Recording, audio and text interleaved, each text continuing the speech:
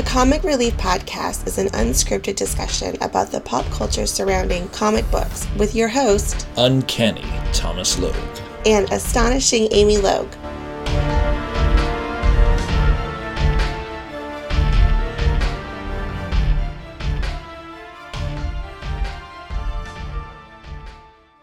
All right, so we are here at Free Comic Book Day 2017 at Southern California Comics. And since Micah is not here, I have substituted him with my wonderful wife, Amy Logue. Amy, how are you today? I'm doing well. It's cold. It's cold today. She is currently wearing my Star-Lord jacket and still cold, even though she looks super hot. So we just got through on Thursday seeing Guardians of the Galaxy, which you may be able to hear in the background. Guardians of the Galaxy 2. Volume 2. Hashtag, obviously. What were your thoughts? I really liked it. I don't feel like it was probably as good as the first one because the first one was such a sleeper. You know, like you didn't really think that it would be so good. But I really do like it a lot. Plus, I like Groot. And there is a lot of Baby Groot. And we should say potentially there will be spoilers in this podcast if we're talking about Guardians of the Galaxy 2. And if you've not seen it yet, you should go see it. Yeah, so there is. It starts out right in the beginning with a lot of Baby Groot throughout the whole movie. For me, it was an overabundance of Baby Groot in the intro because in the intro, it starts with Baby Groot walking around doing a little dance. And in the background, you can see the rest of the Guardians are fighting this space alien battery-devouring monster. But we don't really get to see him fight. It's like Baby Groot, a little bit of them fighting. Baby Groot, a little bit of them fighting. Baby Groot. I don't know. I thought it was really cute, but I didn't really, watching the fight wasn't that big of a deal for me. So. But there was like action happening in the background, and we just watched Baby Groot dance in a circle and eat. Maybe it didn't capture my imagination very much. Clearly. Bugs. And they get yelled at by Rocket. I know. He's cute. This movie should have literally been called Groot and the Guardians of the Galaxy. Yeah, for sure. They really did realize what a character they have in Groot, and they really did push him to the front, which I can understand if you were a purist, you would be a little annoyed. Well, it's not even that. It's just it was so much Groot. It's like if they do an X-Men movie and then they just focus on Wolverine and then the X-Men are in the background. It's annoying. But you don't like that either. No, that's what I'm saying. It's annoying. You're not a big Wolverine fan. I do like Wolverine, except for when No, they you overdo don't. him. When they overdo him, I don't like Wolverine. I don't like the Wolverine movies. No, that's different. Well, there were actually other characters that I enjoyed in this movie besides Baby Groot. I really like Drax. So in the first Guardians of the Galaxy movie, I don't think that Drax got to shine. Like, he was there, and, like, he went to go fight Ronan and basically got his kicked. So I felt like Drax got punked a lot in the first movie. But in the second movie, other than Groot, I think Drax shines the most. Yeah, I definitely feel like he's come into his own as a character there, and he's hilarious and so dry and sarcastic without wanting to be sarcastic. But I do believe this movie did kind of give each character its own moment to shine a little bit. Gamora had stuff with Nebula, and obviously Peter had stuff with, spoiler alert, his father. Well, they already spoiled that in the stupid trailer. Yeah. Hashtag angry. And then Rocket had moments with, oh my God, I forgot his name off the top of my head. Yondu, yeah. So, I mean, I definitely feel like they did take time to, give each character their own storyline instead of them as a collective group. Speaking of Rocket, my problem with Rocket is in Guardians of the Galaxy 2, he was pretty much portrayed an through the whole movie. But in the first movie, if you see him, he's actually smart, he's funny, he's intelligent, he does a bunch of cool stuff. But in Guardians 2, he's pretty much just an through the whole movie, except for near the end with Yondu. Like, his sarcasm and stuff didn't come off cute and funny like the first one. Like, 10%, that's not a plan, and that all that, and that, that's a real definitely. laugh. There was none of that. He definitely did come off a little bit like an a-hole in this movie, Come on, you a-holes. I enjoyed it. I enjoyed the whole movie. Yeah, I enjoyed the whole movie as a whole. There were just a lot of quirks that bugged me. And it's not that it was different from the comic or anything like that. I just thought it was weird for what I was expecting for Guardians of the Galaxy, having seen the first one. For example, spoiler alert, when Peter Are you spoiling the first movie? No, the second movie. Oh, okay. I'm saying the first movie was very human. The first movie was very human. A lot of heart. The second movie, I don't think it had a lot of heart. The heart doesn't come in till the very end when Yondu's like, no, I need to do this. That's suddenly when the heart, like in the first movie, they get you right from the hook with Peter's mom. In this one, I had a hard time feeling compassionate towards anyone except for Drax. Drax and Mantis, because the combination of Drax and Mantis was incredible. You're beautiful on the inside. And then I like the thing about where he doesn't wear the jacket. I have sensitive nipples. If I had a qualm about this movie, I don't quite care. Not enough Baby Groot? No. I don't quite care for the villains. Oh, for Ego? And No. Ego's fine. I get it. I mean, Ego. He has an ego. But I mean, no, Nebula? No, I like Nebula. No, the Ravagers? The Golden Girls. Oh, yes. Yeah, I don't really care for them very much. I don't think you're supposed to because they're completely emotionless. I guess if that's a word. But they're not. Because when they were chasing and they were behind each other, there's one left. Like, there was a lot of emotion about wanting them to, kill the Guardians. Because they said in the beginning, never slight them or else they'll try to kill you. Yeah. That's the price of slighting them. So I understood that. It's just everything was ego to them. That's what was odd. Like, they come off initially as having no emotion, but when they do they have a lot of emotion. Yeah, like when they do the arcade, it's the best way to describe it. It's the arcade sequence when they're in the little machines and shooting at the Guardians. They do a lot of like one-liners that I thought, this is again the movie trying too hard to be funny. Like, they shouldn't have done like, how typical, like when the guy blows up, whatever. I just thought that contradicted what you've already seen of these standoffish golden people that I can't remember the names of. There was no reason to hate them or really like them. They were just kind of there to be the bad people. With the feeling of the fact that you're going to see them again, obviously. So yeah. And I thought the part with Sylvester Stallone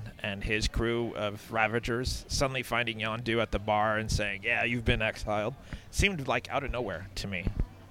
Like, there was no setup to that. They just found them, and that was it.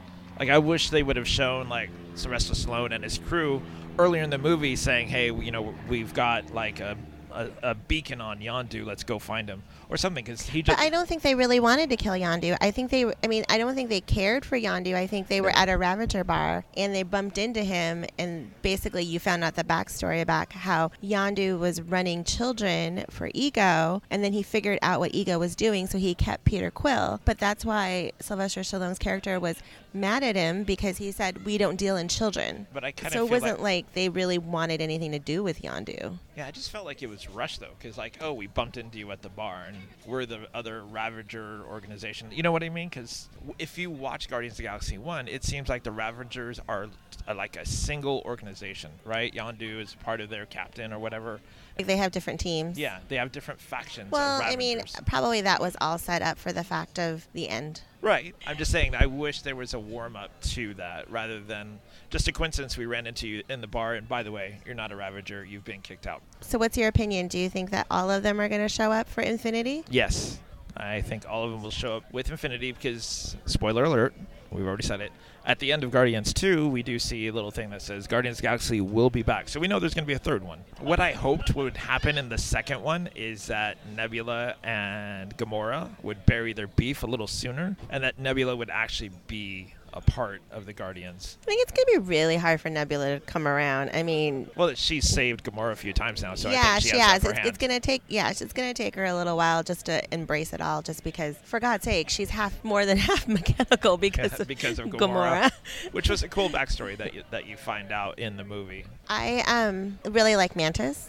Mantis was awesome, and it was I really like Drax because of Drax. Yeah, I like Drax and Mantis together. I thought they were really sweet and funny, and really two totally different characters come together. I do like how she seemed to be drawn to Drax. Like, she wanted to tell Drax about Ego, but as soon as Gamora came out, she shut up about it. Like, she didn't trust Gamora. When she came to Drax when he was sleeping, and he thought that she wanted to get some, and he almost started puking. He's like, what's wrong? Just thinking about laying with you. Oh. Yeah, the Drax and Mantis duo was very, very incredible. So super spoiler alert. Well, not really spoiler alert. I just like to say it. But because of my job, I've already seen this movie before. Right. Outside of Baby Groot, it's been very hard for me to like hold on to tell you like I really like Drax because he never really came to the forefront originally in the first movie for me. I mean, he had funny parts or whatever like that, but I've known since February, and the whole time I've been like, you would say something and I would be like, oh, but I want to talk about Drax, or like when you saw the trailer and you're like, I don't believe they put an Egos there, and I'm like, but he's in the whole movie. Like, well, I know he's in. I figured he'd be in the whole movie. But it was just kind of funny. I'm like, okay. I totally thought Ego was going to be the villain based on the trailers at first until they showed, oh, I'm your dad. All right, so you're here at Free Comic Book Day. How's it going so far? It's really cool. Totally cool. What have you gotten? I see that your dad there has a bag of some stuff going on. Yeah, we got the Tony Stark pop for Homecoming. Nice. Star-Lord. That's a cool one. That's actually a really cool one. Yeah, and Yakko from Animaniacs. Oh, very cool. And then I got Raphael, the Ninja Turtle shirt. Nice. I assume he's your favorite? Yes. So what makes him your favorite out of all the 4 cool turtles? Well, I have a turtle named Raphael. Good enough. Well, he can't. Yeah, our friends gave him to him, and his name was Raphael. Oh, cool. I like him. Cool. Yeah. Very cool. Have you seen Guardians of the Galaxy yet? No, but we're planning to later today. Very cool. Very cool. I think you're gonna like it. Okay. Do you read any comics? Yeah, I read Nova, Spider-Man, Avengers. I read all different Avengers before it ended. Oh, Darkwing Duck. I like all the Disney ones. Cool. That's very cool. I'm reading the 2014 Secret Wars. Oh, okay. How is Secret Wars? I'm actually not reading it. It's a lot of books, but it's good. Yeah, it's really interesting. Yeah, very cool. I like it a lot. Are you reading the current Nova book with Sam and Rich? Yeah, I got to the part where he's about to go look. Sam's about to go look for him in space. Okay. I haven't read it for a while. Just so you know, unfortunately, the current Nova book is coming to an end. Oh, really? Yeah, I'm bummed. I'm really bummed. But that'll give you money to buy another comic. What is your favorite comic that you enjoy reading? Of all the ones. Choices. Yeah. I really liked the Guardians 2014 run. I really liked that one. Cool. I have all of those. So what is it about that book that sticks out the most? Is it the characters? The characters, it's funny, it's action, it's a good story. Very cool. Do you like the comic because you've seen the first movie? Like you can kind of understand it? I actually read it before I watched the first movie. Really? Yeah. Really? Yeah. That's really cool then. A lot of people don't know those Guardians of the Galaxy before the movie. Yeah, the movie came out, and then I got the comics, and I was reading them. I was like halfway through, then I watched the movie, then I finished. That is awesome. Is there any TV shows that you watch that are superhero related? Yeah, I watched The Flash, Legends of Tomorrow, and Supergirl. Okay. Legends of Tomorrow season 2 just ended. Yes, but I'm behind on that. I've got, I think, 2 more episodes. How are you liking those shows? I really like them. The Flash has been. This season wasn't my favorite, but The Flash is probably The Flash is my favorite show, but just this season hasn't been my favorite season. Kind of iffy on the season. Yeah. I still have like a few more on that, so I still have to finish. Do they talk about who? What's his name? Savitar? Savitar, yeah. Yeah. Do they show who he is? The latest episode, they just showed who it was. Very cool. I'm looking forward to that. Yeah. Was it worth the wait with the reveal? Well, it was a good reveal. It just the episode was so good. That was like the worst part of the episode. The reveal was the worst part of the episode. But the episode just. The episode it was a itself really was good good. Episode. Yeah. Very cool. I am looking forward to catching up on that. We've been traveling and all that stuff, so I'm behind on a bunch of my shows. Is there anything else you're gonna do here at Free Comic Book Day? You gonna walk around, see some more stuff, or? I think we're gonna go after this. You already went through all the booths? Did you already go in the comic store too? No, we haven't. Oh, see? You should go in there. Your dad's like, no, don't go in there. Well, thank you for coming on, man. Thanks. And before you go, what's your name? Oh, my name's Ryan. Ryan. Thank you for coming on, Ryan. Thank Listen you. for yourself, man. Thanks. All right, thanks. Bye. Bye. All right, that was Ryan. That was really cool. Second year in a row he's come on to our little show. I know he was excited, and he said he listens to you, and they really waited. Cool. It was cute, for sure. And so going back to Guardians of the Galaxy, you were talking about Drax and having to keep it quiet. I know, so that's what I did. That was well worth the wait. That was worth the wait. So glad we came back to that piece. I do have an opinion. I enjoy Naturally. the first Guardians of the Galaxy soundtrack better than the second one. So why do you think that is? I have a theory. Maybe I'm not really giving it as much of a chance yet because we didn't purchase the Guardians of the Galaxy 1 soundtrack till after the movie. So I already had fondness over certain songs to certain sequences, right? But I purchased Guardians of the Galaxy 2 before the movie came out. Well, no, because when I saw that it in February, the music wasn't overlaid that much yet. So bragger. So I didn't know. I don't know how to put it. Like, I was listening to the music, but I don't have a correlation yet to the movie. So, and we've seen Guardians 1 so many times that so I kind of know exactly which each sequence is. So it might grow on me, after we go see it another 10 times. Yeah, it might grow on me, which we should do tonight. You just want to get those the 3D glasses. The 4D glasses, yeah. So my theory as to why the Guardians of the Galaxy soundtrack isn't clicking as much for me, there's a lot of songs I don't recognize on the soundtrack, but I feel like in the first movie, it was more fluid. Like, the soundtrack just kind of happened in the background. In the second one, they almost make it a point of showing Peter Quill hit play on his Walkman every time they played a song. There was very few songs that were fluid, where he's just listening to it and he puts it like on Gamora's head and you hear it get a little louder. Like, almost every time he's leaning back and pressing play, and then you hear the soundtrack start. Really? Yeah. Well, granted, for Guardians of the Galaxy 2, there's a lot more commercialization than Guardians of the Galaxy 1. Right, because for the second one, they knew what they had on their hands compared to the first one. I mean, just like that Doritos bag. With the microchip? With the microchip, and I mean that the whole soundtrack plays off of the Doritos bag, and it comes with old school like headphones in it. I mean, it was only made by Doritos. It was only online on Amazon for one day, and now it's completely sold out, and you can buy it on eBay for $300. Why didn't we get it and sell it on eBay for $300? Because we didn't. There was a lot of commercialization for Guardians of the Galaxy 2, and you can totally see it in the movie come out too, with the Groot thing. Yes. With the the upsell of his cassette Walkman player, because you can buy that now. Spoiler alert. You know what we should be buying right now on eBay? What? Zunes. Yeah, for sure. Because that's gonna be the next thing. And the thing about it is, I kind of wish I would have thought about that after I saw the movie. The original one? In February, because I could have bought the whole Zune market. Yeah. And then we could have cornered that market and just sold Zunes on eBay and made a living. I know. Oh, well. And we could have put 300 songs on it. It was probably somewhere in my NDA that I couldn't do it. So. Is there anything else that you feel about Guardians? Overall, I like the movie. The send-off for Yondu was emotional, even though I didn't really tear up, unlike some people. Yeah. The movie was good. I mean, on the way home, I did complain about a few things. Oh, the other thing I was going to talk about. All the way home. Yeah, I know. I'm passionate. I have opinions. What I was saying earlier before we got cut off, that the first movie had a lot of heart, felt very human. And the second one went very, very galactic. So, like, they gave Peter Quill powers. You know what I mean? He did the powers thing where he summons up a light ball and stuff. But you knew he was going to have something, because even in the first movie, they said he had something that wasn't. That was just his genetic makeup. Doesn't mean he can summon up light balls and play catch with his dad. It took away a little of the human part for me, is what I'm saying. Well, because he's not human. He's totally human.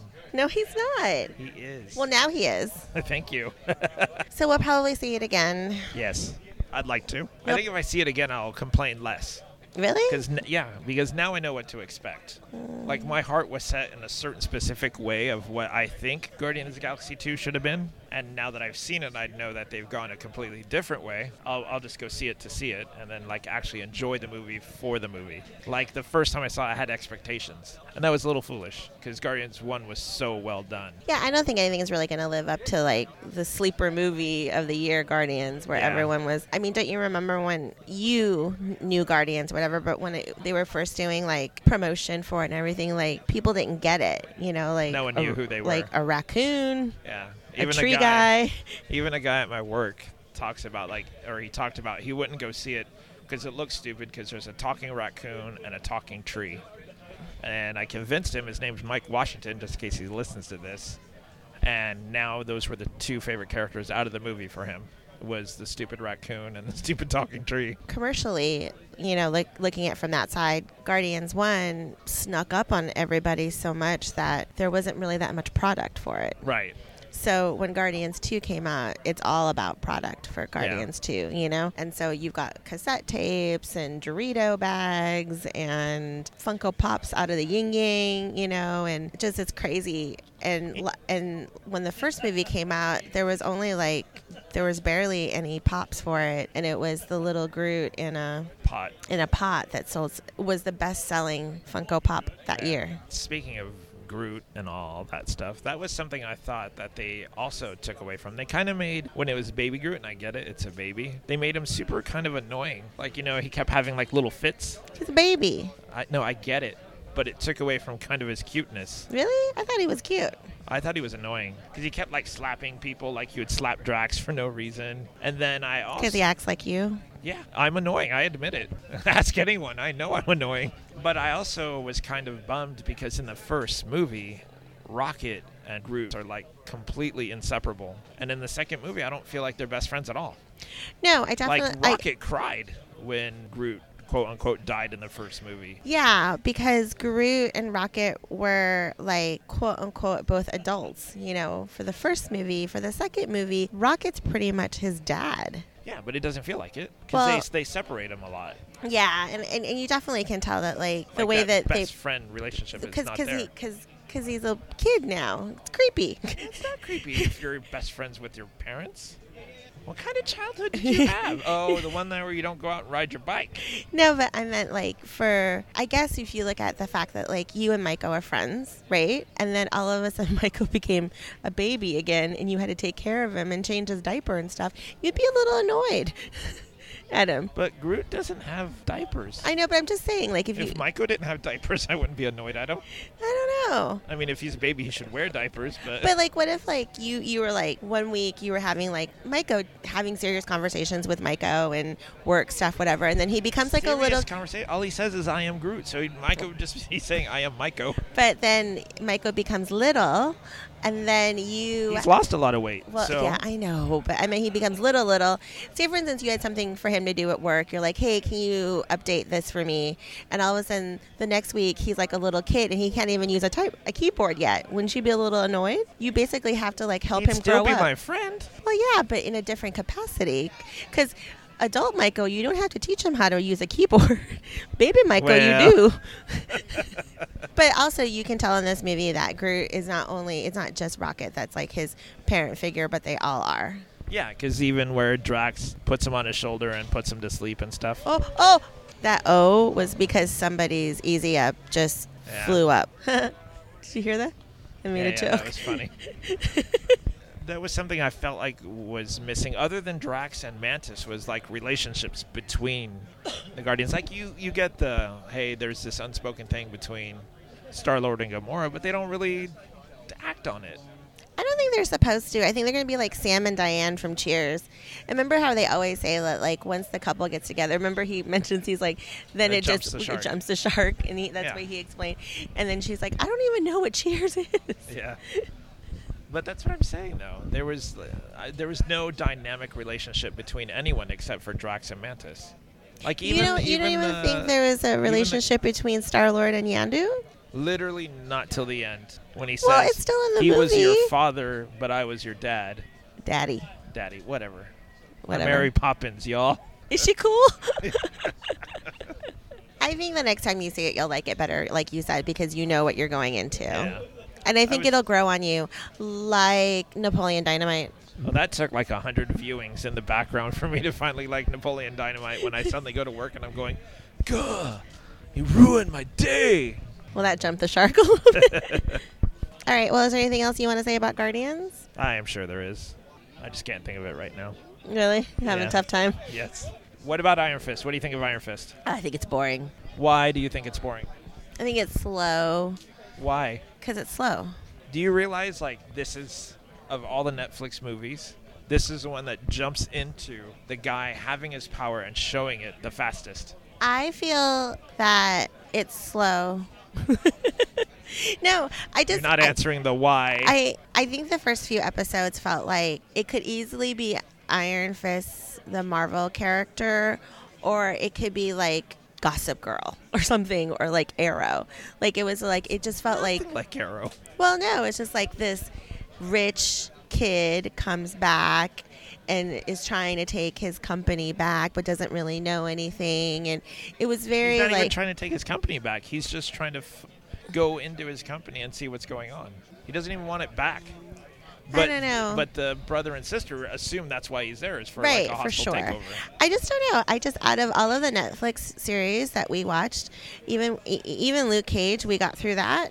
Jessica Jones is still my favorite, and I don't care for Danny Rand. What? I don't care for. I mean, I think his character is okay. I don't care for the actor that plays him. Are you kidding me? Yeah. No. I don't care for his hair. Why? Because it's just a hot mess. He needs to do something with it. People have curly hair. Not everyone has straight, beautiful hair like you. No, I don't quite care for the actor that plays Danny Rand. I disagree. I think considering the situation of what Danny Rand has gone through, I think the actor is playing him perfectly. I think he portrays that conflicted, like, I'm kind of like a 15-year-old kid, but I'm an adult at the same time, that he doesn't understand the world because he was like raised Groot. by Buddhists. Yeah, like Baby Groot. Not nearly as cute as Baby Groot. I think he's cuter. He's got very pretty hair. I don't like the villains in this movie. I mean, the show. The old lady? Yeah. No, but Gal? not just Gal, but the Hand. The Hand was the main villain in Daredevil also. Yeah. I didn't say I like Daredevil as much as Jessica Jones, did I? Where would you rank Daredevil? Probably second over Luke Cage? Yes. So how come Iron Fist isn't 3 and then Luke Cage number 4? Luke Cage picked up at the end. And maybe we still have, 3 more episodes left? Yes. Maybe it'll pick up. Which we tried to watch last And night. I fell asleep. Literally almost every minute. Here's the thing. It's a kind of boring. Kind of boring? What is that? It's kind of boring, and therefore I fall asleep when I watch it. Or are you Or- just lazy? Or like when I watched Wolverine. Wolverine was a bad movie, though. But How come you never fall asleep when you watch Deadpool? I like Deadpool I know. I said, why don't you ever fall asleep when you watch Deadpool, though? because I like it. Why do you like it? Because he's funny. Why is he funny? Because he's funny. Is it because the actor is funny? Yeah, I like Ryan Reynolds. A lot. Yeah. I don't like Danny Rand. So if Ryan Reynolds was playing Iron Fist, do you think you'd stay up for it? I think he would make a funnier Danny Rand. I know you want to finish it. Yes. I was hoping to finish it before we talk today so that we can actually talk about it from start to finish. So is there anything else that you're looking forward to? Wonder Woman. Wonder Woman. The trailer that we saw for Wonder Woman looks amazing. It's I'm like really, the one DC movie. really hoping for DC's sake. Yeah. It's the one movie that actually looked like they could be doing it right. Are you excited for Justice League? No. Okay. I want to be, but after seeing Batman versus Superman, I don't have faith that Justice League will be any good. I like Iron Fist better than Batman versus Superman. Yes. I am looking forward towards Thor. Thor Ragnarok. Yes. Have you already seen that? I can't confirm or deny. No, I haven't. I have not seen Thor Ragnarok yet. I'm hoping that it'll be a good movie. I think it will be. It looks like they're going to go for the more comedy feel versus the other 2 previous Thor movies. Are you looking forward to the new Star Wars movie? Episode 8? Yeah. The all the Star Wars movies have been really good. I know everyone complains about Episode 7 as just a reboot of Episode 4, but I thought it was needed to recapture the Star Wars feeling.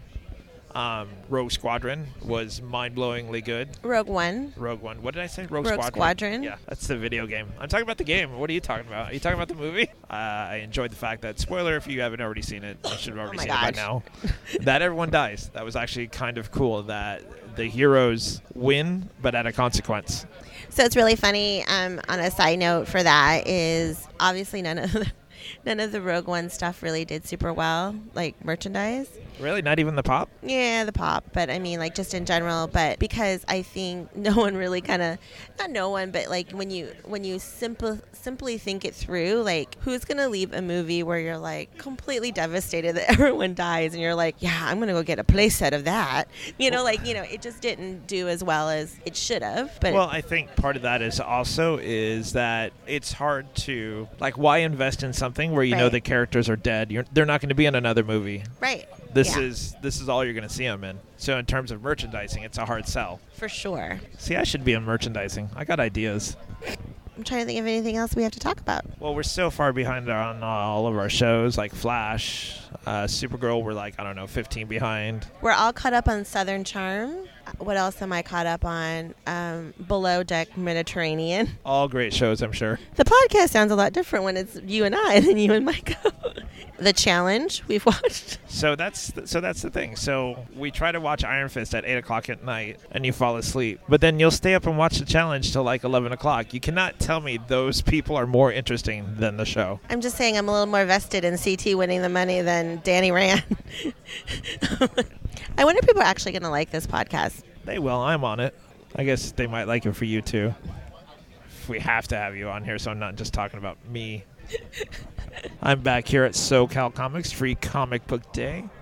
It's been kind of cloudy, kind of rainy. The killer here has been the wind so far. A few people have had tents being blown over. So everyone's still here, though. There's still a line. It's not as big as it was. It's now been an hour and a half since the event has started. I can see the end, but it's still going.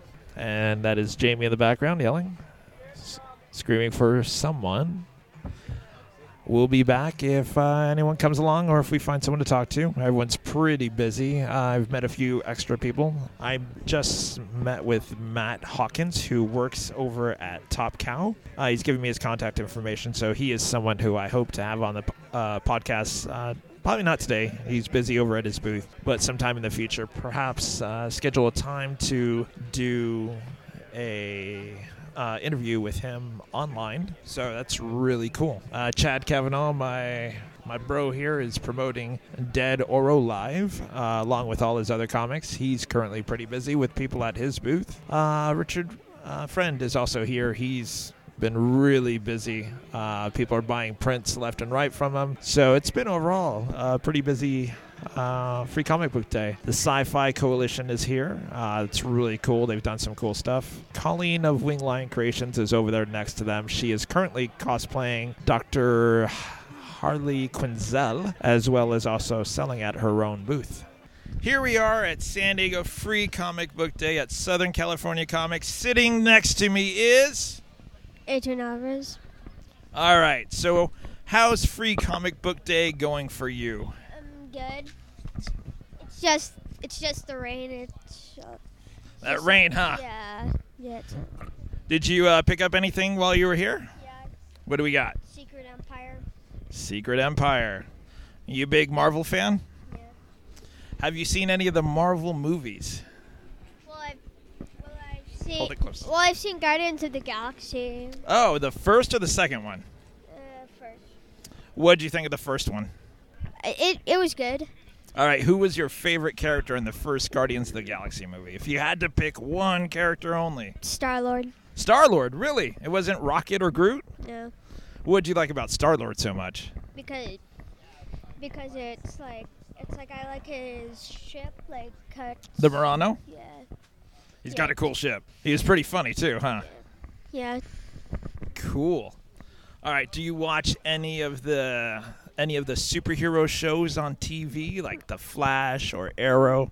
No, not most. Not that much? No. All right, what about cartoons? What superhero cartoons have you watched? Like Teenage Mutant Ninja Turtles? Any of that? No. All I'm right. not a big fan of that. Why? What don't you like about 4 turtles that live in a sewer? I just don't like it. All right, what do you like? Teen Titans. Teen Titans. So is it Teen Titans Go? Yeah. What do you like about Teen Titans Go? Not know. All right, who's your favorite character in Teen Titans Go? Robin. Robin. Why do you like Robin so much? It's just some reason that he's funny. You think he's funny? Yeah. Is it because he's a leader also? He's kind of cool, right? Yeah, but he's trying to. He's trying to be leader. He's trying to be the leader? Yeah. Who do you think is like the real leader of Teen Titans Go? I don't know. I don't know who. I don't know who could be a real leader. But it's definitely not Robin. No. All right. So, what other shows or movies have you watched lately? Well, I've seen Batman vs. Superman. What did you think of that? It was good. Just some of the effects I didn't really like. Like which ones? I don't like how they did the fire, because it was like the fire looked really fake. It looked like some of the effects look real fake. They did, huh? Yeah. Did you think the story was a little weird in Batman vs. Superman? Yeah. It's just two heroes fighting each other. Yeah, wasn't it kind of weird that when they were fighting the main bad guy at the end, Superman left to go save Lois Lane? Yeah. He was the only one who could damage the bad guy. Yeah. And he left. He left Batman and Wonder Woman. Yeah. Weird. Why would Superman do that? I don't know. So what else do you want to talk about? That's it. That was it? Yeah. That's a quick interview. Yeah. You got nothing else? No. All right. All right. Now here we are with Christina. All right. How has Free Comic Book Day been for you? It was really good. I liked looking at all the comics and the drawings. Very cool. There's a lot of cool artists here that sit next to me. Did you see one of the Wonder Woman pictures that they have? No, I didn't look over there. Oh, you should check it out and tell your mom to buy it for you. It's like $10. It's worth it, and he'll sign it. There's a cool Wonder Woman. So, all right, what movies have you seen lately that is superhero related? I watched the Avengers movies. Okay. Some of the Iron Man and Captain America movies, Civil War, and Guardians of the Galaxy. Cool. Which one would you say is your favorite? I like Civil War the most. Probably. Really? Over Guardians of the Galaxy? Yeah. Even though Guardians of the Galaxy has a cute raccoon and a cute little talking tree? Kind of half and half. Half and half. All right. So what did you like about Civil War the most? I liked that there was a lot of characters in it. There was a lot of new characters. There was a lot of characters. And they did a good job, showing all of them, right? You know, It wasn't just Captain America and Iron Man, but they showed everyone. Everyone got a moment. Yeah. And it was funny, too, huh? Mm-hmm. It was really funny. And then what about Guardians of the Galaxy? What do you like about Guardians of the Galaxy? I like that it's a superhero movie, but it's space-themed. Space, yep. That is so cool. Who's your favorite character in Guardians of the Galaxy? If you had to pick one. I like Groot or Gamora, probably. Groot or Gamora? Mm-hmm. They were both awesome. Groot's super funny, and then Gamora was super awesome, right? She's a good, tough chick. What about comics? Do you read any comics? Sometimes. I like reading Marvel comics mostly. Okay. What about TV shows? Do you watch any of the TV shows like Flash or Arrow or Agents of S.H.I.E.L.D. or anything like that? I don't really watch any of the TV shows, but I do like the original Teen Titans. I don't like Teen Titans Go. Oh, see, you're like me. I like the original Teen Titans better too. So what did you like about the original Teen Titans? I like the drawings. Because I think the drawings are better. Yes, I agree. And they look more realistic. Yes, I absolutely agree. There's also more action in it. Yes. Because Teen Titans Go, it's mostly jokes and stuff. Yeah, it's a little more funny than more action story. What else do you want to talk about? My favorite superhero is Scarlet Witch. Scarlet Witch. Is that from the Avengers movies? Yeah, she's in Age of Ultron and Civil War. Yes, she was awesome. I like her powers. It's cool. The kind of be able to change reality in a way and do the weird things that she does. That is a cool power. Who's your favorite guy superhero, if you had to pick one? I like Hawkeye. Hawkeye? That's pretty cool. That's totally different than Scarlet Witch. You have Scarlet Witch, you can do anything, but then Hawkeye, he's just centered on his bow and arrows. Yeah. What is it about Hawkeye that you like so much? How he's got different kinds of arrows. He's got exploding arrows, electrocuting arrows. Yes. Different things. Yes. Everyone just thinks of him as a bow and arrow kind of guy, but he has all his trick shots too. That makes him really, really cool. And what I like about Hawkeye is he's just a normal person. He has no special powers, but he's out there fighting next to like Scarlet Witch and Thor, who's a thunder god, and Iron Man, who's in this big iron army. He's just a dude with bows and arrows shooting like little trick arrows. He's out there risking his life more than anyone else, right? Because he doesn't have protection. It's kind of like Robin. Yes. Yeah. Because he doesn't have any powers. And he's just out there just using his skill to try to make a difference. That's really, really cool. What else you got? You got anything else you want to talk about? I ran out of stuff. Okay. Cool. Thank you for coming on. Thank you. All right. Bye. Hey, so we're back right now here at Free Comic Book Day at Southern California Comics. And with me I have... Dexter O'Donnell. All right, Dexter. So what brought you to Free Comic Book Day? Well, besides the free comics. Free comics, of course. Who doesn't want free comics? That and also just to visit with some of the friends here that are vending or appearing here at the gathering. Okay, I believe we spoke with you about 2 years ago here. I believe so, yes. Yeah. So, what did you pick up so far here at Free Comic Book Day?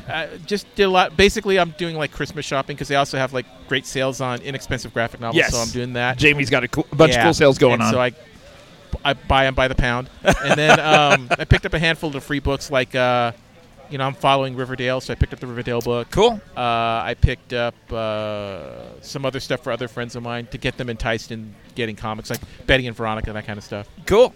So I have to ask, speaking of Riverdale, is that actually related to there's a TV show called Riverdale? Correct. Is it based off the same thing? From what it looks like on the cover, it looks like they're using the TV show logo, so I'm imagining that they probably are. So it is the same, right? So I'm not imagining things. I totally thought it was the same thing. Cool. Yeah. All right. And so... What other books do you normally collect other than what you've gotten today at Free Comic Book Day? Well, I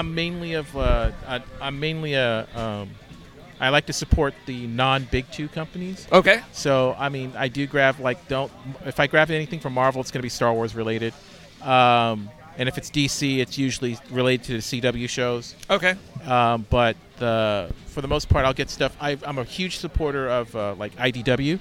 Okay, good stuff. And I'm also a supporter of Titan, who incidentally is doing the new Robotech comic book also. Oh, okay.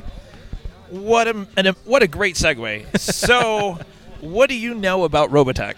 Well, I can tell you that my connection to Robotech runs pretty deep.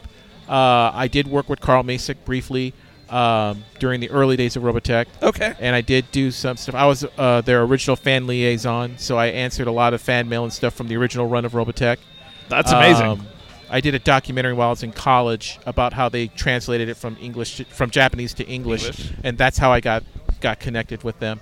But since that time, and since Carl's passing 7 years ago, I'm more connected to the Robotech fandom through Robotech X. Okay. And that's the official Robotech fan group on social media. Okay. And I have, direct relationships with people who work at Harmony Gold, such as Tommy Yoon, who's the current executive producer of Robotech. Cool. So, do you have any Robotech news that you can share? Well, let's start with the comic book because it's Free Comic Book Day. The new book's coming out from Titan within the next 3 months, and it's going to be a familiar version of Robotech with some twists. So it's not going to be the original Carl Macek version. Okay. But given that it's Robotech, it's going to stay true to the storyline. Right. They're just adding a few things, enhancing a few things, as it were. It's not a reboot. It's more along the lines of filling in the blanks. Cool. So if you look at the J.J. Abrams version of Star Trek, it's similar but different. Okay. So the J.J. Abrams version of Star Trek keeps the Star Trek characters. They just tweak some of the storyline relationships and stuff and that kind of thing in the story. With Robotech, it's not to that extreme. It's still the true Robotech with Rick Hunter, Roy Fokker, Lin May. Right. But it's being pulled forward because of the live-action movie that's going to be in production soon. Very cool. So we're going to be seeing a live-action Robotech? Correct. Sony Pictures is the studio that's doing the Robotech movie, and they've already hired the producers from the 300 franchise. Oh, no way. And the screenwriter of the 300 movies is currently developing the screen story. And they've hired the director James Wan from the Insidious movies and Fast and Furious 7 to be the director. He's currently working on Aquaman, so once he's done with that, he's hardcore into Robotech. Nice. I can see happening. Yeah. That is a good mixture, picking up the guys who did 300 to do Robotech. You know what I mean? Very much so. And they're action. very much into it. They're treating this as a long-term franchise. So they want to make this like possibly like a trilogy or more. Or, no, they're envisioning much bigger. They have a much bolder plan, and it's going to be much akin to like Star Trek or Star Wars or James Bond. Right. But instead of the Force or the Federation, it's going to be with the transforming mecha. Right. Oh, that is awesome. That sounds like good stuff coming, man. Yeah, very much so. And having spoken with the screenwriter for the Robotech first Robotech film, at the very least, his vision is to do the series as a trilogy of trilogies. So instead of just 3 movies covering the original 3 chapters of Robotech, he wants to do a trilogy for each one. Oh. See that? That's a little worrisome because they kind of did that with The Hobbit, right? They took one book and broke it up into 3. Yes. And I don't think that worked. Well, so they tried to pull too much into it. Well, Robotech is 85 episodes. The original series is 85 episodes. You include Shadow Chronicles, that's 86. If you include Love, Live Alive, that's 87. If you include Robotech the Untold Story, that's 88. So there's like over 88 stories that can be told within the Robotech universe, and there are more also. Right. So to do a trilogy of trilogies is actually better than to do to compact everything into each chapter into one movie. I see what you're saying. So they're going to basically take sort of like possibly, we'll just use that example of 88 and break those into 3 separate chapters. Correct. Okay. Yeah. I see what you're saying there. Yeah, so that way there's more character details. Right. It's not rushed. Yeah. But again, that's the plan. Who knows that we know of. Yeah. I mean, that could change. We don't know. That is really cool. I could definitely go for seeing a Robotech live action. Yeah, and a lot of people, there's, with Pacific Rim 2 on the horizon. Oh, yeah. We've already got, quote-unquote, the imitation Robotech out there in movies doing well. Well, Pacific Rim's more akin to Gundam than it is to... It always reminds me of Mech Warrior, too. Yeah, Mech Warrior, which was riffing Robotech, actually. Yeah. But, Robotech was originally 3 different TV series that Carl Macek was able to look at and compact into 3 separate, to make an overarching story of 3 Robotech wars. Right. 3 generations of Robotech warriors, and he compacted it into 85 episodes. Yeah. And his long-term goal was to continue that story, and he attempted to do that with Sentinels, but then things being the way they were not able to produce a complete series for that. So that's when Shadow Chronicles, about 10 years ago, the first Shadow Chronicles movie was the first step into extending the Robotech universe. Advancing it. I've never seen the Shadow Chronicles at all. And this leads me into the next part. Perfect. Robotech is on multiple streaming platforms. Okay. It's currently on Sony's platform, Crackle, and that's the complete Robotech saga with the TV series Shadow Chronicles. The only thing that's missing is the complete version of the Untold Story, because the rights for that are part of it or to another to another production company. But there's a part of it that Harmony Gold has the rights to, so they include that in the package. I believe they also have a version of the Sentinels movie that they include in there. But so that's Crackle, the Sony one. Right. It's on Netflix, but it's the original 85 episodes, and they're currently waiting on Netflix to ask them to allow them to put more material in. So Netflix only has the first 5? Netflix has the original 85 episodes. 85. Okay. Yeah. And it's the remastered version. It's the one with the enhanced sound. Right. Sound and cleaner picture than the original broadcast version. That's very cool. I'll have to check that out on Netflix, man. Yeah. It's been I don't even know how long since I've watched Robotech. Yeah, like the original. A lot of people are rediscovering it right now because of the different streaming services that are offering it right now. And I'm sure the comic is helping as well. Yeah, the comic so will it's, be. it's putting it back in people's minds. Very much so. And I think the big thing about the new comic book by Titan that's going to be coming out, there are two things. Number one, they're doing it the way they're doing it with regards to slightly revising the story and everything because of the new movie. Right. And they want to get a new audience to join in with the original audience. The original. You know, so it doesn't become this like exclusive club. Right. It's not a niche. Yeah. The second thing about the new comic is, and this is the biggest news, the writer of the comic series of Robotech is none other than Brian Wood. Oh, okay. So they're hoping to have a big name comic author connected to Robotech is going to draw his audience into it as well. So, and if people have read his stuff like DMZ, which is a war saga, which Robotech essentially is, right? It's in his wheelhouse. Yeah. You know, and you know, a lot of chatter now on social media is people are really curious. They're wanting to check it out. Yeah. So that's a good thing. And it was just in the most recent previews catalog that came out also. Oh, cool. Okay. So nice. You know, if your audience gets a chance to check that on previews.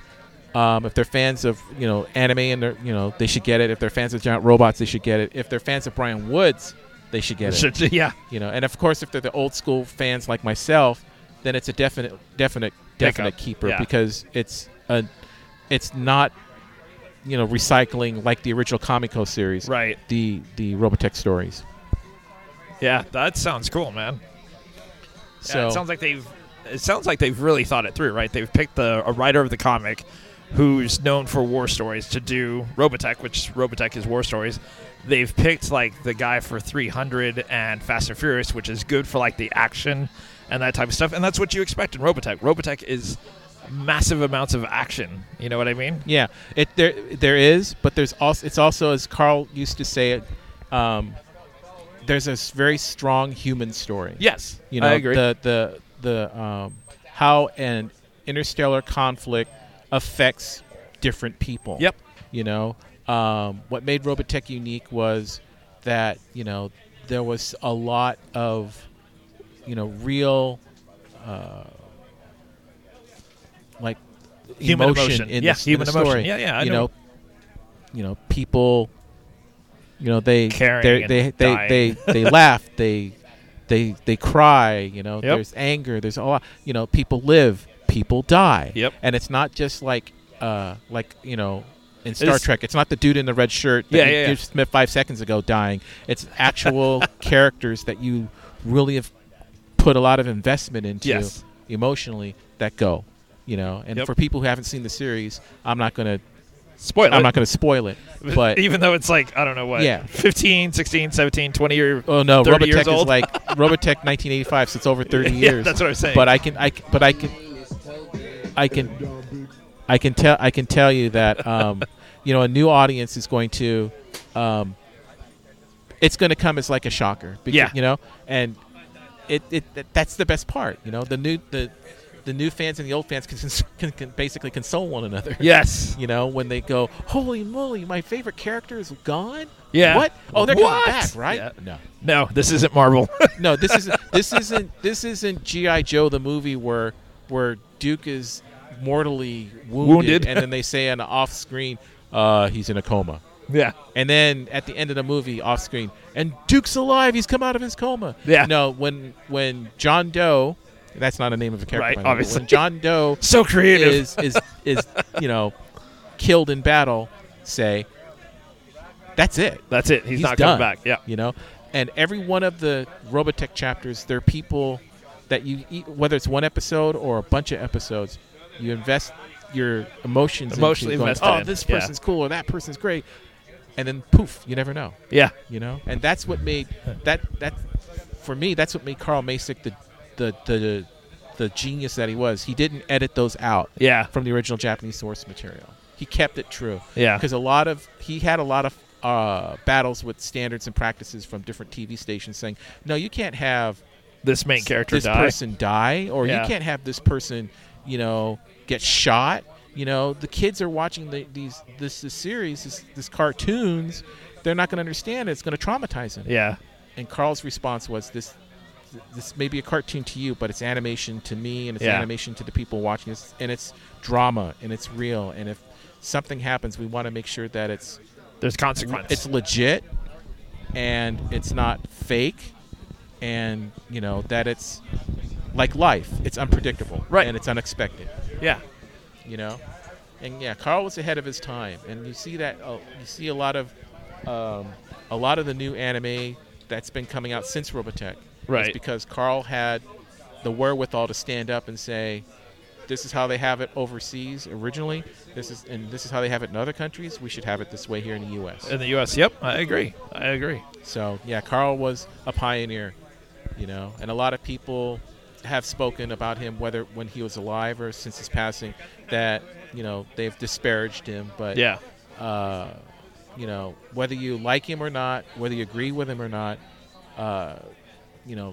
Carl made anime not just a little thing that it's not a cute thing. Well, he didn't make it. He made it so that it wasn't a niche hobby anymore. Yeah. Where you met up with like a handful of your friends and watched it at like a friend's house on an old VCR with no subtitles or no English dialogue or whatever. And you had to try to, you had to hope that somebody in the group spoke Japanese, could translate it. But he made it so that it was like mainstream, to where not only could it be subtitled, but it was dubbed, and then it was broadcast on places like, Cartoon Network, Sci-Fi Channel, Disney Channel, Disney XD, and made it much more a broader audience. People, he did it once with Robotech. He did it again with Akira. Okay. Yeah. Yes. So Carl didn't let lightning strike in a bottle once, but twice. Yeah. And he was involved in, all of the stuff that's, connected to Robotech story-wise. His fingerprints are all over it, even though he's not with us anymore. Because his widow, Svea Masik, has, archived his notes. Right. And have allowed Harmony Gold and Tommy Yoon, who's, like I said, is the executive producer of Robotech now, access to his notes so that they can extend the story in the way that would be true to him, to Carl's vision. Yeah.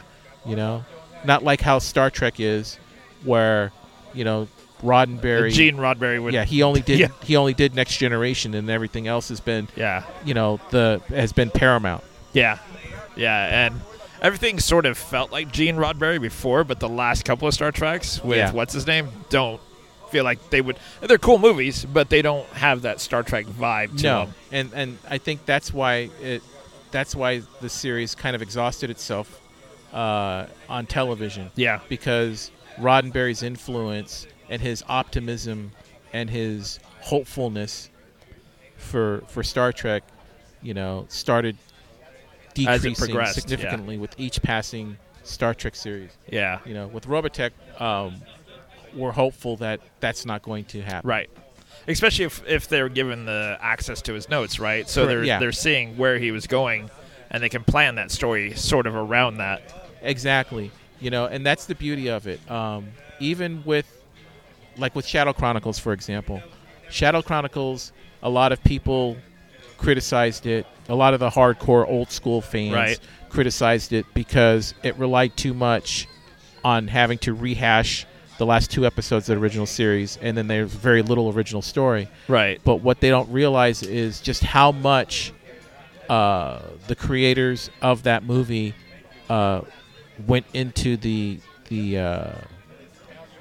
notes of Carl Macek, like the source material. Yeah, and basically took what his intentions were for Sentinels and infused that in Shadow Chronicles.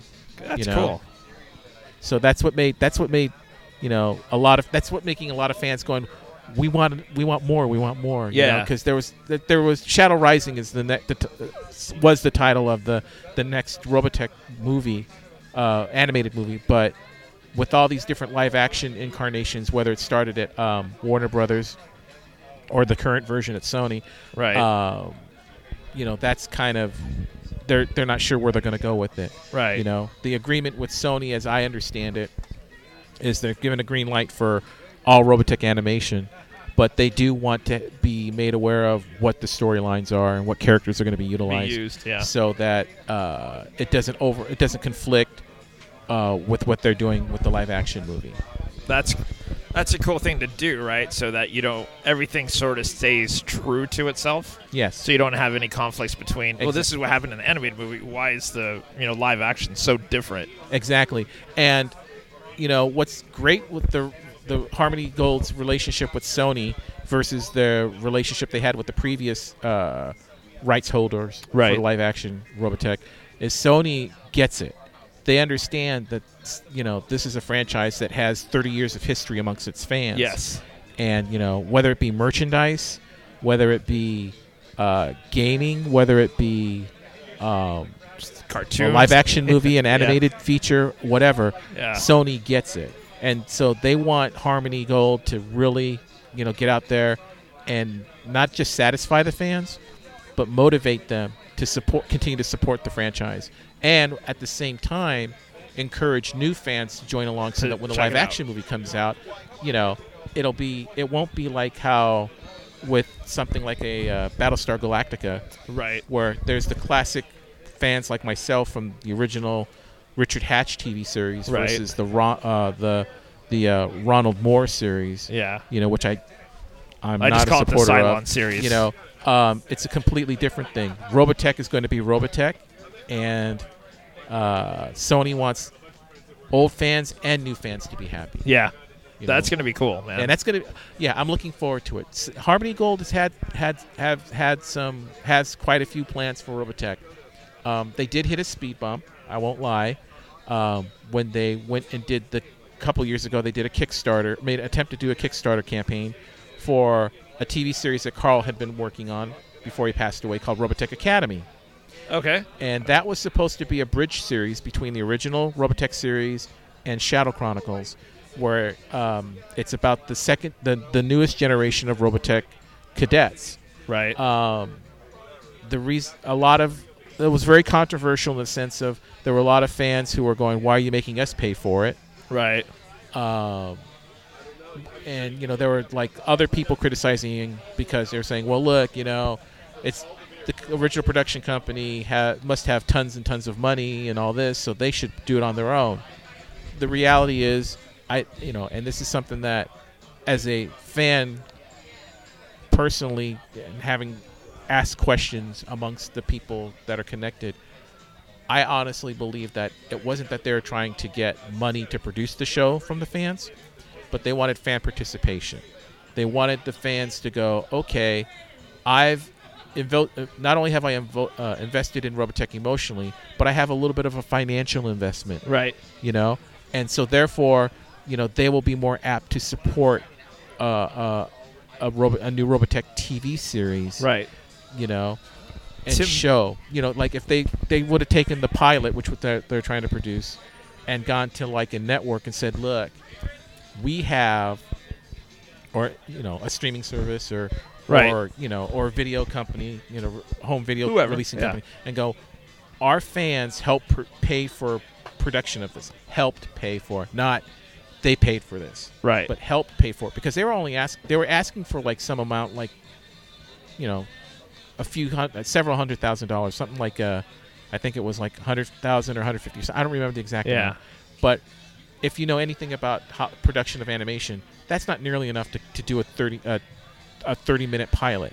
No, that's not. I mean, you're talking about $1 million per episode for a 30 for a pilot, for an animated series minimum, And for me as a fan, I looked at that and I went, okay, if we're invested in it, that means that whatever other entity they take it to, they're going to take it seriously, and they're going to go, oh, there's a built-in audience for this now. Yeah. To me, it's a way to gauge interest. Yeah. You know what I mean? And then from there, they know that this core audience is going to work their collective backsides off to, try to draw new fans in. Yeah. So that this show can get on the air, continue to be on the air, and continue to expand on the franchise that they love so much. Unfortunately, like I said, it was done the way it was done was controversial. The way that things were explained weren't very clear. And so that's why the campaign fell short. Right. I don't want to say it failed, but it did fall short. Right. And as sad as that is, it was a learning lesson for everybody involved. So, not to bore people with the speed bumps of the finer production, details, but it. I mean, not every franchise is perfect. No. Star Trek had huge speed bumps. That as the hard Trek fans know, and for myself, having done the research because of what happened with Robotech. There was a second Star Trek TV series that was supposed to happen. Yeah. Because of what happened. Star Wars was huge, so they wanted to do a TV series. And, the everything for that went sideways for various different reasons. Yeah. Robotech had the same thing with Academy. Yeah. Yep. So every big franchise has its little speed bumps. Star Wars had its own speed bumps also, Yeah. So... Episodes 1, 2, and 3. Is that what you're talking about? Yeah, it's not perfect. You know what I mean? So I look at from as a fan standpoint. As long as they get it right, I'm happy. Yeah. They're not doing it. It definitely shows that they have a genuine emotional investment. Right. Not just financial. They want to make money, but they want to they want to put out the highest possible quality production out there. Yeah. And that's having, like I said, had my time at Harmony Gold and. Had access and worked on other projects that were non-Robotech related. Right. Like a miniseries that they did called Around the World in 80 Days with Pierce Brosnan. I can tell you that Harmony Gold gets it. It's just, it's just that they don't want... They're not like a DreamWorks. Right. Or... They don't have endless pockets. No. They just don't go out there and do the shotgun approach and hope something sticks. Yeah. They'll do 10 shows and hope that 1 or 2 stick. That's not how Harmony Gold is. Yeah. Harmony Gold, I akin to right now, is more like what Greg Berlanti's doing. He does one show at a time. Yeah. He does it well. Yeah. He puts everything into it. Then he does the next one. Yeah. And the next one. And I mean, if you look, who would have thought 6 years ago, the Green Arrow would be the cornerstone for a whole universe of shows that would TV come on shows CW. On the CW. Green Arrow. and I'm including Constantine. Yep. And Supergirl. Yeah. Which started on 2 different networks that weren't the CW. Yeah. Berlanti had his hand in all of that. So much so that now, there's the new Black Lightning TV series, which is being done by, granted, a different production company, but it's a CW show that they're going to fold into what they're calling the Arrowverse. Yeah. Which technically should be the DC TVU. Yeah. The DC TV universe. TVU. So, yeah, you know what I mean? Yeah. It's like, who would have thought that? It's all because of one group of people, Greg Berlanti, Mark Guggenheim, and Andrew Kreitzberg got together and said, what makes comic books great? And how can we make good TV shows based on that? Yep. Kevin Feige, same thing with the Marvel movies. What makes Marvel Comics great? How can we make them how can we make those movies? Make them like perfect movies. Harmony Gold's doing that with Robotech. Yep. How can we take our show and get it out there to a bigger audience and make it so that they want to stay, that that it's good, that they get invested in emotionally. Yeah. And that's the smart, successful Hollywood companies are doing that. Yep. Another great example is Voltron. Oh, yeah. Yeah. There was, right after Pacific Rim came out, there were a few alleged quote-unquote promotional images that were leaked out about a Voltron movie. Yep. A CG Voltron movie. And then they disappeared very shortly after. Yeah. Why? Because they got slammed by the fans. Yeah. And then look at, within the last 2 years, what happened? DreamWorks, went, hey, Voltron's a classic franchise. What if we did this as an animated series? Yep.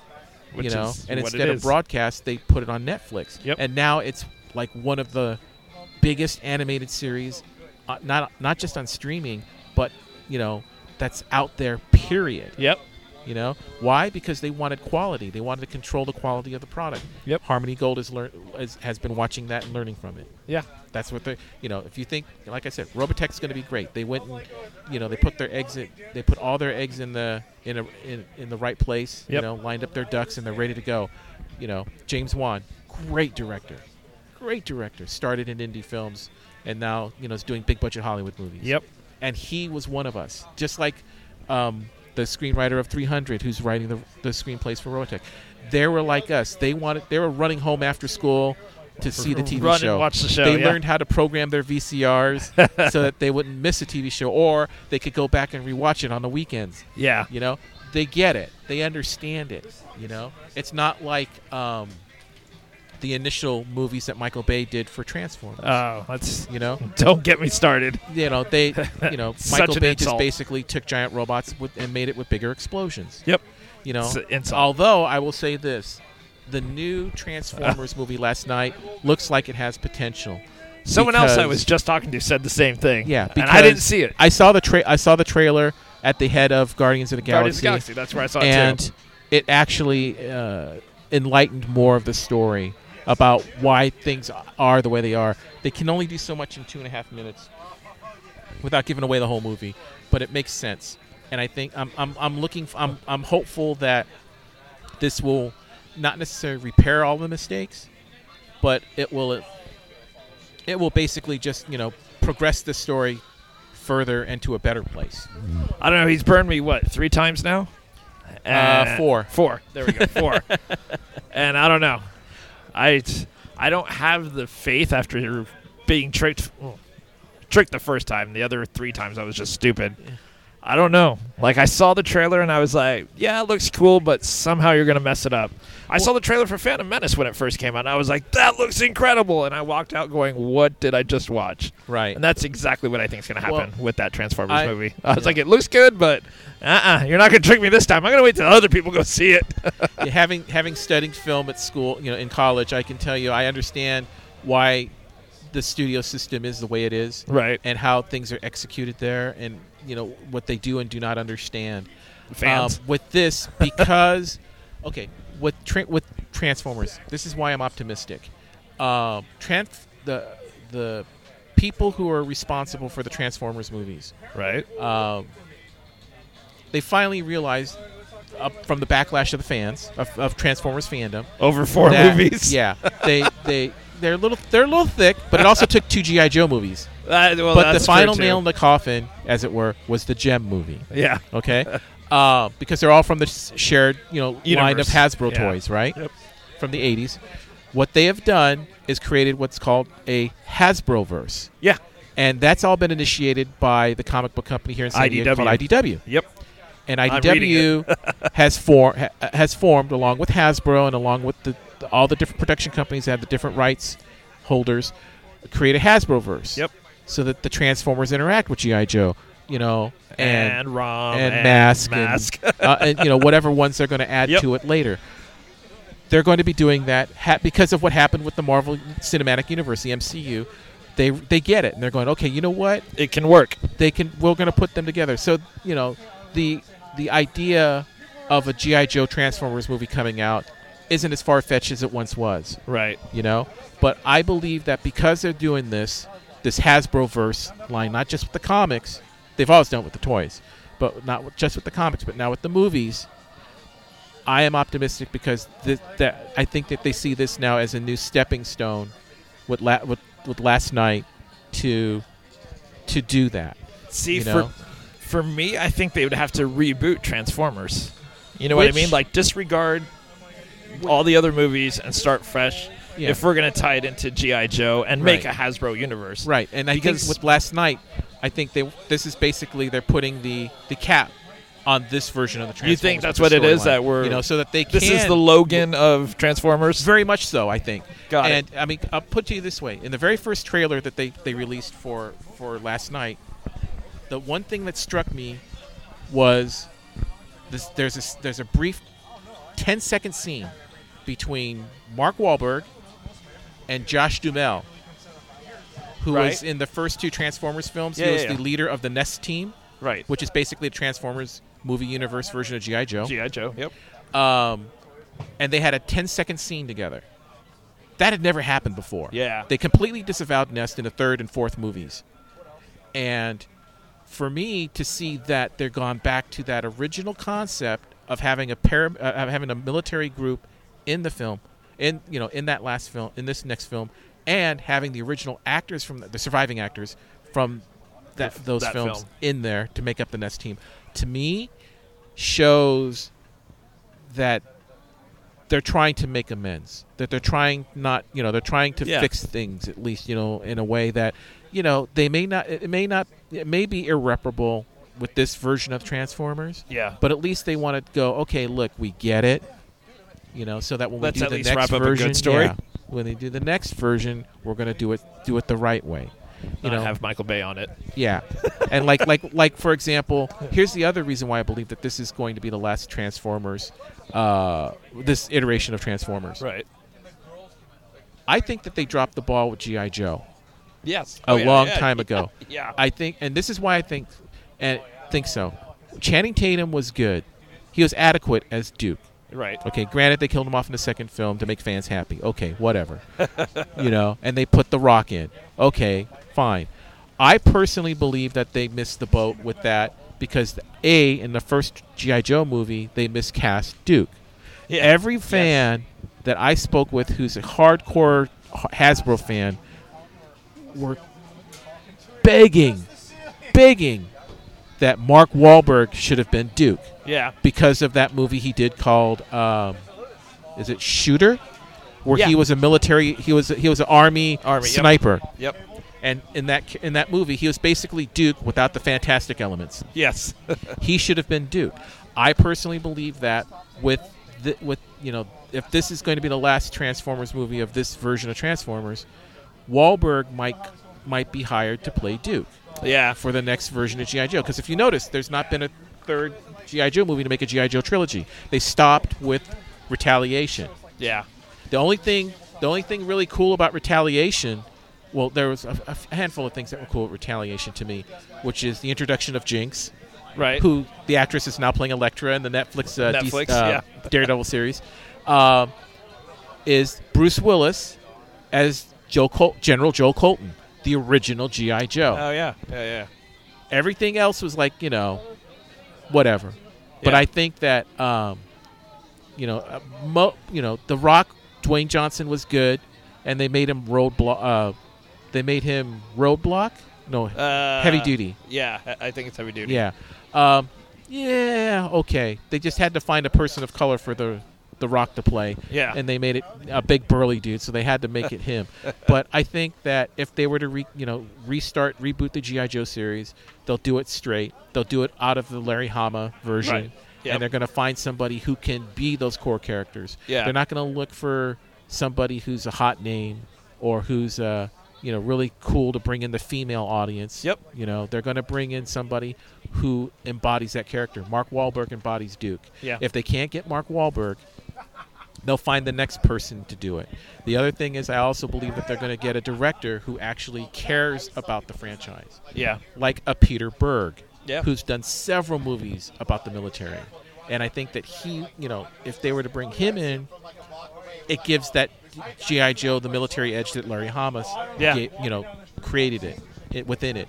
And then from there they can, they'll boot up the Hasbro verse with Transformers and G.I. Joe so that, they'll be able to add, other characters like Rom and Mask and all this stuff. I'm waiting for Rom. I want to see Rom on the big screen. Yeah, and what would be awesome about it is it'll be like the Marvel movies, except with the toys that we played with as kids. Yeah, yep. Like as cheesy as it sounds, I would love to see Starbird.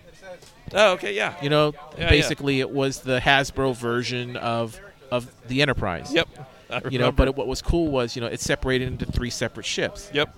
I would love to see them do that. Yeah. And build a story around that. Not like how they did Battleship, but something similar, So yeah, I mean, there's a lot of really cool things going on, and I honestly believe that Robotech is definitely the front runner in that mix. Yeah. And everything is going to sink or swim on that.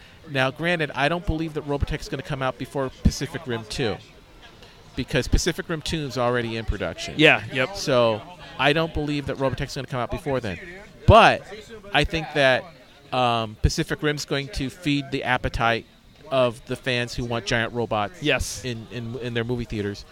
But then I think that Robotech is going to blow everybody's doors off. Yes. It's going to be the movie. I think it's going to... To bring it back around. No, it's going to be the movie that people are going to go, wow, this really is Top Gun with robots. Yeah, it really is. You got that brash, hotshot, young pilot like Maverick, who's in there. You got the mentor, to try to calm him down, and then you got the eye candy, who wants to be a pop idol. You know what I mean? Yeah. So, that's oversimplifying Robotech, but that kind of gives you a rundown. The gist of it, of what Robotech is. But I think that from there I wouldn't be surprised if seeing like an American produced version of Gundam. Yeah. And that would take it to the next level. Yeah. Because Gundam is basically Starship Troopers with robots that are powered by psychic pilots. Yep. And that would be amazing. Yeah. To see Gundam done that way. Yeah. So it opens up a lot. It opens up a lot. The Japanese have shown that they can do it over there with their franchises. Like with Yamato to moderate success. Rurouni Kenshin, but they can't. They're limited by their budgets. Yeah. And anime is already so insanely popular in U.S. culture anyway. Exactly. So making a good popular anime into a movie is a logical move. You know what I mean? Yeah. Like right now in Japan, they're waiting for the Full Metal Alchemist live action movie. Yeah. And everybody thinks that that's feeding off of the 2 Attack on Titan films. Yeah. The 2 Attack on Titan films were moderately successful.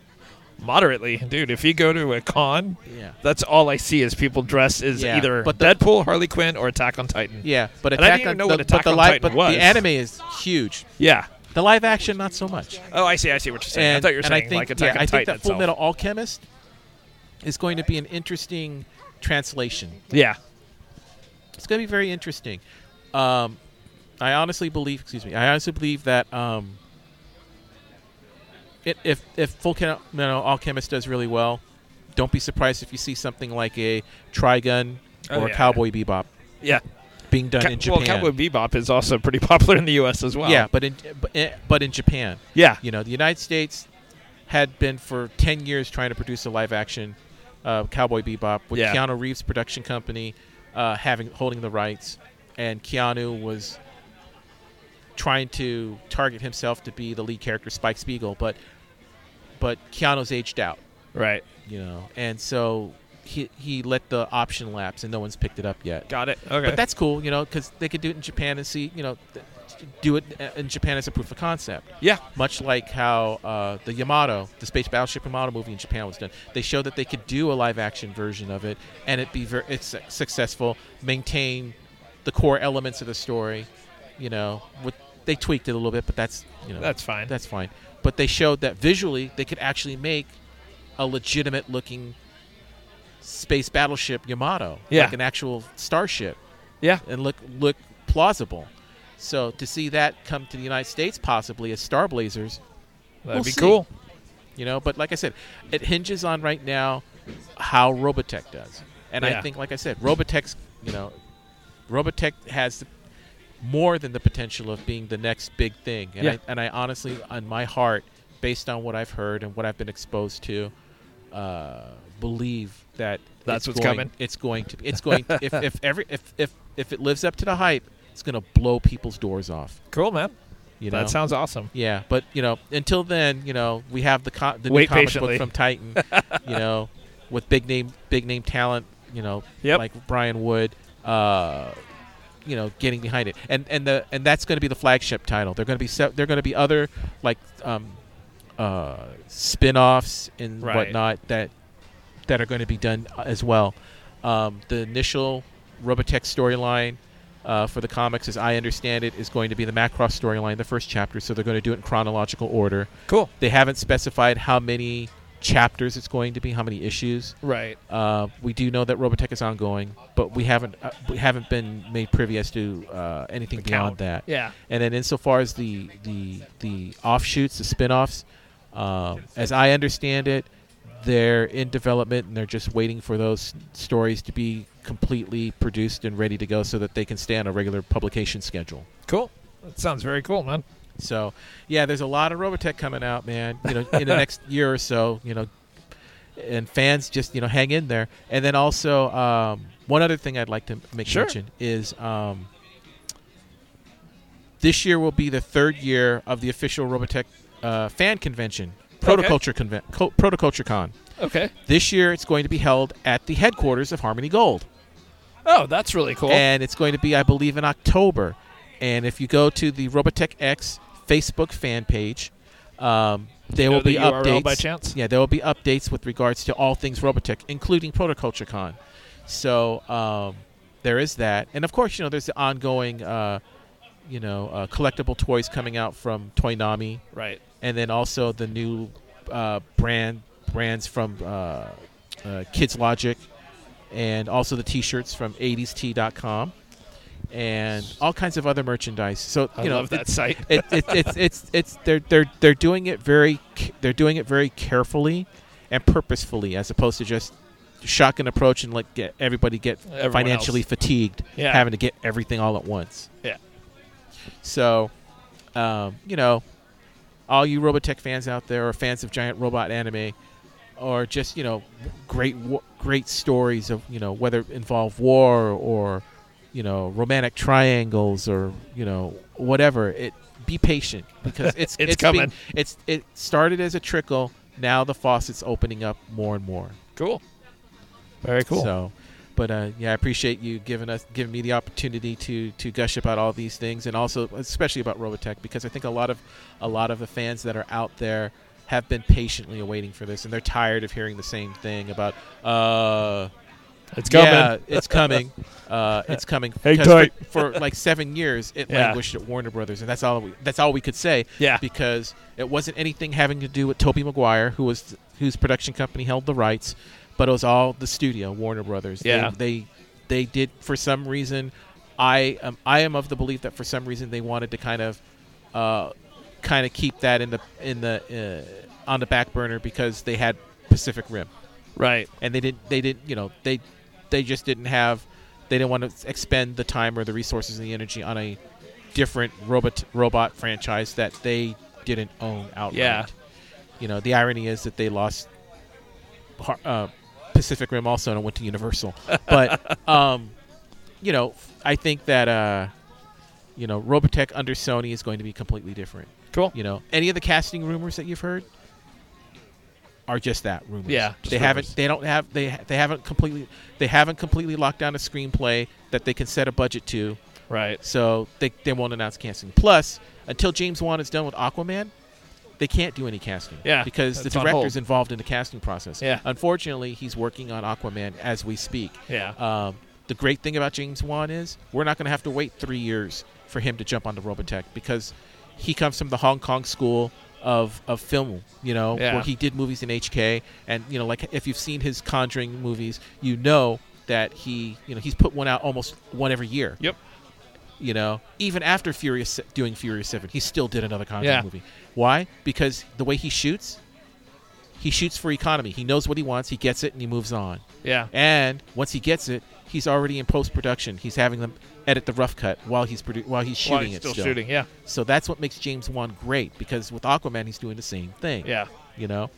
And I suspect that by the end of the year, when he's done shooting Aquaman, he's going to be moving on to Robotech. That's my suspicion. I'm hoping that we'll have an announcement at San Diego Comic-Con for sure. Yeah. I'm hoping. But at the very latest, at Protoculture Con in October. Cool. And because Protoculture Con's going to be in Hollywood, I wouldn't be surprised to see some Hollywood types there. Yeah. Because it's going to be literally on Sunset Boulevard at the Harmony Gold headquarters. Yeah. But here in San Diego, again, this is me speculating. This is not official. This is just speculation. My hope and a hope from a fan's heart, we might see some Hollywood people there. Like I don't know, maybe a screenwriter or a producer or somebody besides the regular Robotech production team there. Yeah. You know, to be at the Robotech, the annual Robotech panel at Comic-Con, and that's usually on the Thursday night.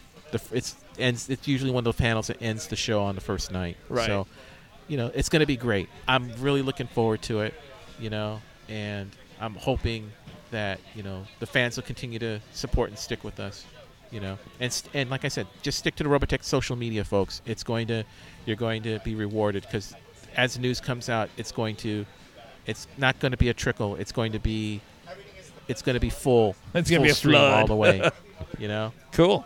All the way. So, yeah, again, I appreciate your time. Hey, man, always glad to talk to you, man. Yeah, and... All right, thank you very much, thank man. you. Appreciate it.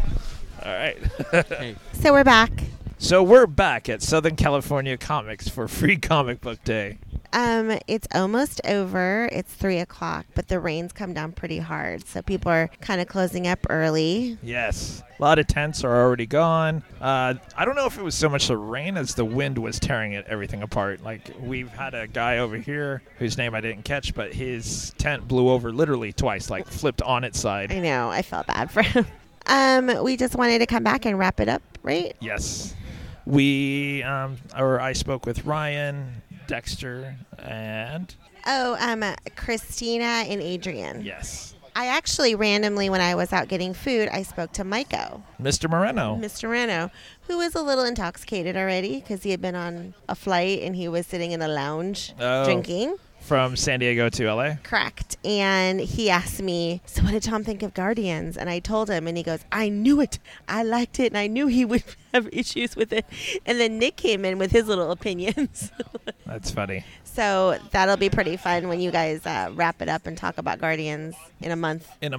Which we've already probably will move on past. I just told Maiko when he called, I'm like, I took the podcast to a different level. We talked about Bravo shows. Is there anything else you got for today? Wrapping it up? Just want to say that I got new comics today. One of the things I was going to talk about but didn't have time to is some of the new comics that have been coming out, like the X-Men Resurrection titles, which I've been enjoying.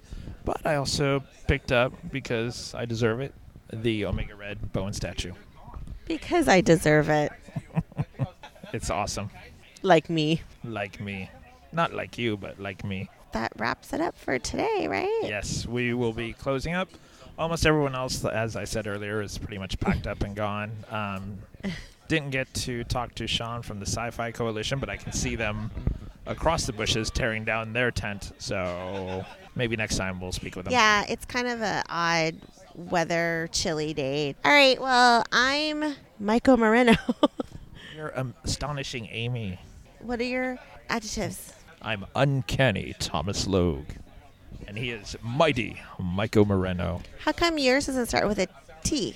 Because I break all the rules. All right. I'm astonishing Amy Logue. I'm uncanny Thomas Logue. And that's it for Southern California Comics Free Comic Book Day. Can't wait till Maiko gets back.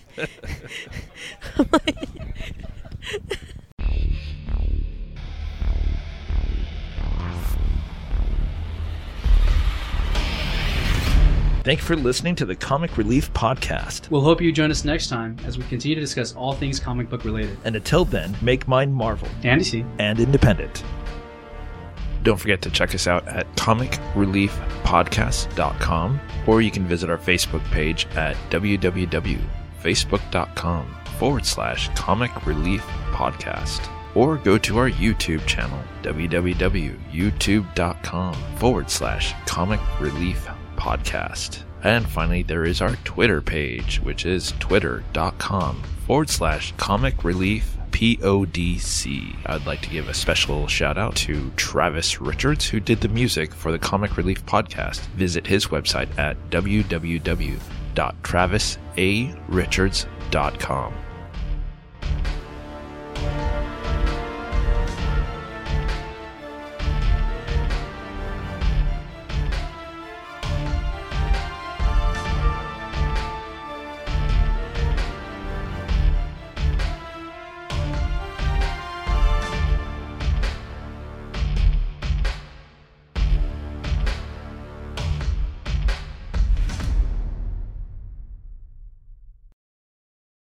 The Comic Relief Podcast is an unscripted discussion about the pulp culture surrounding... Why can't I read one line? The comic book... Why are you laughing at me? Stop laughing. I didn't say anything. You did. Not that time. The comic... Wow. The Comic Book Relief Podcast is an unscripted discussion about the pulp... It's not the Comic Book Relief Podcast. Oh my God. Just read the words. They're in English. The Comic Relief Podcast is an unscripted discussion about the pop culture surrounding comic books with your host and astonishing Amy Logue. But how do you know this isn't really Maiko just transitioning? It could be. Maiko does have nice like you do. Oh, why is Sylvester Stallone looking for Yondu's character, you know? But he's not looking for Yondu's character. But that's what I'm saying. I wish he was. To say, hey, you're not a part of the Raven. Well, maybe that already happened. If it's not in the movie, it didn't happen. Maybe there was a short that you missed or something. If there's a Guardian short that I missed, that's impossible. You just kind of wanted to go on a first date. You just didn't want to just go all in at one time. I don't want to shoot. That's my problem with the X-Men movies. They always do that with Jean Grey. Like every X-Men movie, Jean Grey just has the Phoenix Force. And every X-Men movie, after they show you that she has the Phoenix Force, she goes dark. They did it in X-Men 2. They show her at the end. She has the Phoenix Force. X-Men 3, oh my God, it's Dark Phoenix. Now we've seen X-Men Apocalypse. We see the Phoenix Force at the end. Oh my God, the next X-Men movie? X-Men Dark Phoenix. You know what's so funny about the X-Men movies when you're going through them is that when we watch them, I immediately forget them. Yeah, they're easy to forget because they're not good. Versus the Guardians of the Galaxy movie where I'm passionate because actually they're really good. Okay. I don't know if I should keep talking over there and help. I can tell that you're quickly moving over there because you're... Well, I helped them the first time it blew over. I'm the one who told them to put like the tent things in there. The tent thing idea did not work because there's a part of it sticking out. But literally almost every minute you would fall asleep. Like I'd wake you up and you're like, no. Is it almost over? And I was like, there's 18 more minutes. Just go to bed. You're like, no, I'm going to stay awake. And I look over and when there's 16 minutes and you're asleep, I wake you up again. You're like, no. I just want to make it to the end. I was like, okay, yeah, just go to bed. You can tell like, it captured my... At 15 minutes left, you were asleep again. And this, folks, was at like 8:15 at night. So it's not like it was 10:30 at night that we're watching this and she might be tired. Maybe it didn't capture my imagination very much. Clearly. I mean, I've enjoyed all the Star Wars movies. Oh, he has a He-Man thing. Oh. Like a squirrel went by or something. Oh. I just saw the Castle Grayskull thing. Oh, no, that's not Castle Grayskull. Okay, I'm okay. I'm okay. Maybe when we come back, we can break down the characters of Southern Charm. You know them. I only know the crazy redhead and the other girl that I said is cute. Landon. Yeah. I wonder if people are like fast forwarding the podcast. They're like, when do they stop talking about Bravo shows?